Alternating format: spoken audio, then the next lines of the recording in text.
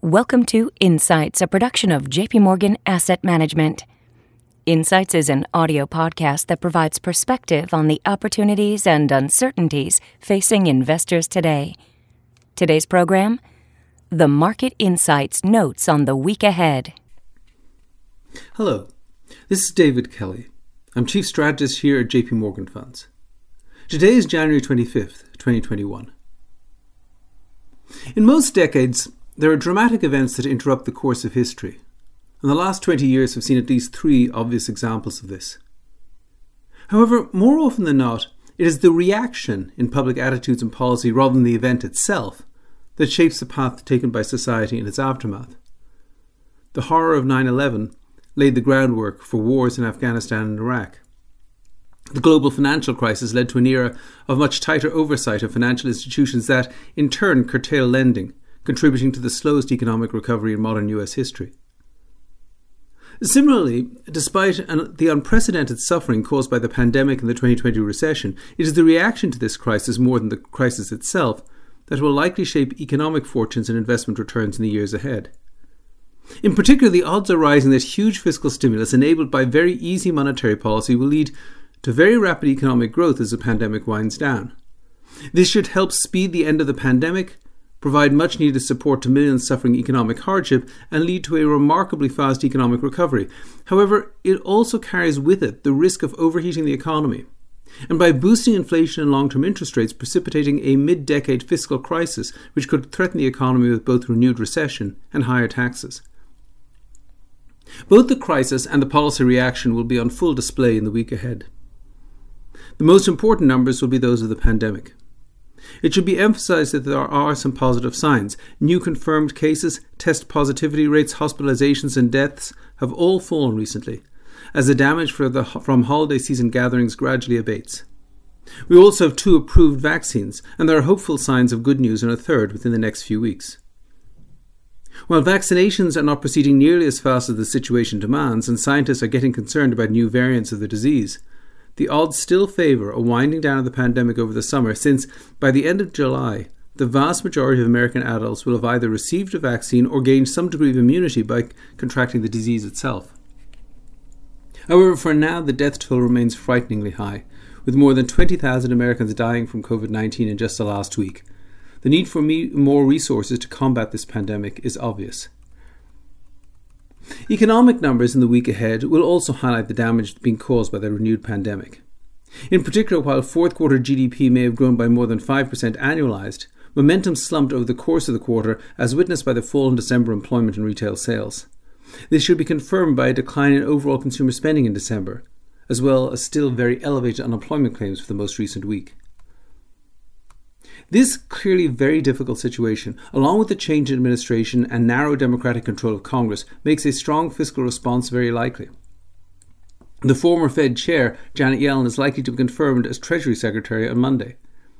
In her confirmation hearing testimony last week, she made it clear that her first mission will be to help President Biden pass his rescue plan, and she has no qualms about the size of the package. In her words, "With interest rates at historic lows, the smartest thing we can do is act big." This view could get important support from the Federal Reserve at this week's FOMC meeting. While the Fed is unlikely to make any further policy moves at this time, they will likely acknowledge the drag on the economy from the resurgent pandemic. In addition, in his press conference, Jay Powell will undoubtedly be asked about President Biden's $1.9 trillion recovery package. While trying to stay above the political fray, based on his previous comments, the Fed chair is likely to endorse the idea of further fiscal stimulus. From a political perspective, President Biden would dearly like to pass a stimulus bill with bipartisan support, including the 60-plus Senate votes needed to avoid a filibuster. However, it's very doubtful that there are 10 Republican senators who will sign on to anything like the $1.9 trillion bill he has suggested. So, having made some compromises to try to secure at least a few Republican votes, it is likely that Democrats will push something close to the President's proposal through the House and the Senate using the reconciliation process in the next few weeks. In the short run, this should support the economy over the next few months.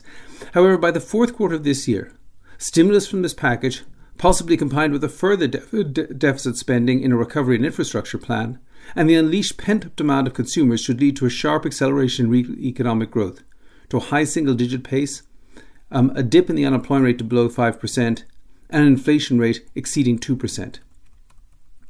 In this environment, the Federal Reserve would likely signal a tapering of bond purchases, leading to a further increase in long-term interest rates. However, the policy reaction to the pandemic and its recessionary effects will linger, leaving fiscal and monetary policy in a still very expansionary mode. As the economy recovers fast, it is likely that this will ultimately lead to further increases in government debt and inflation pressures. For long-term investors, it's important to recognise that this will likely end with higher interest rates and taxes. In the coldest days of winter, many people buy summer clothes partly in denial of the current weather, but also in recognition that they need to be prepared for a different climate. Similarly, despite the toughest of times today, investors should consider valuations carefully and make sure their portfolios are able to adapt to a much warmer environment, but one in which supercharged fiscal and monetary stimulus may be seen in a much less favourable light than today. Well, that's it for this week. Please tune in again next week. Now, if you have any questions in the meantime, please reach out to your JP Morgan representative.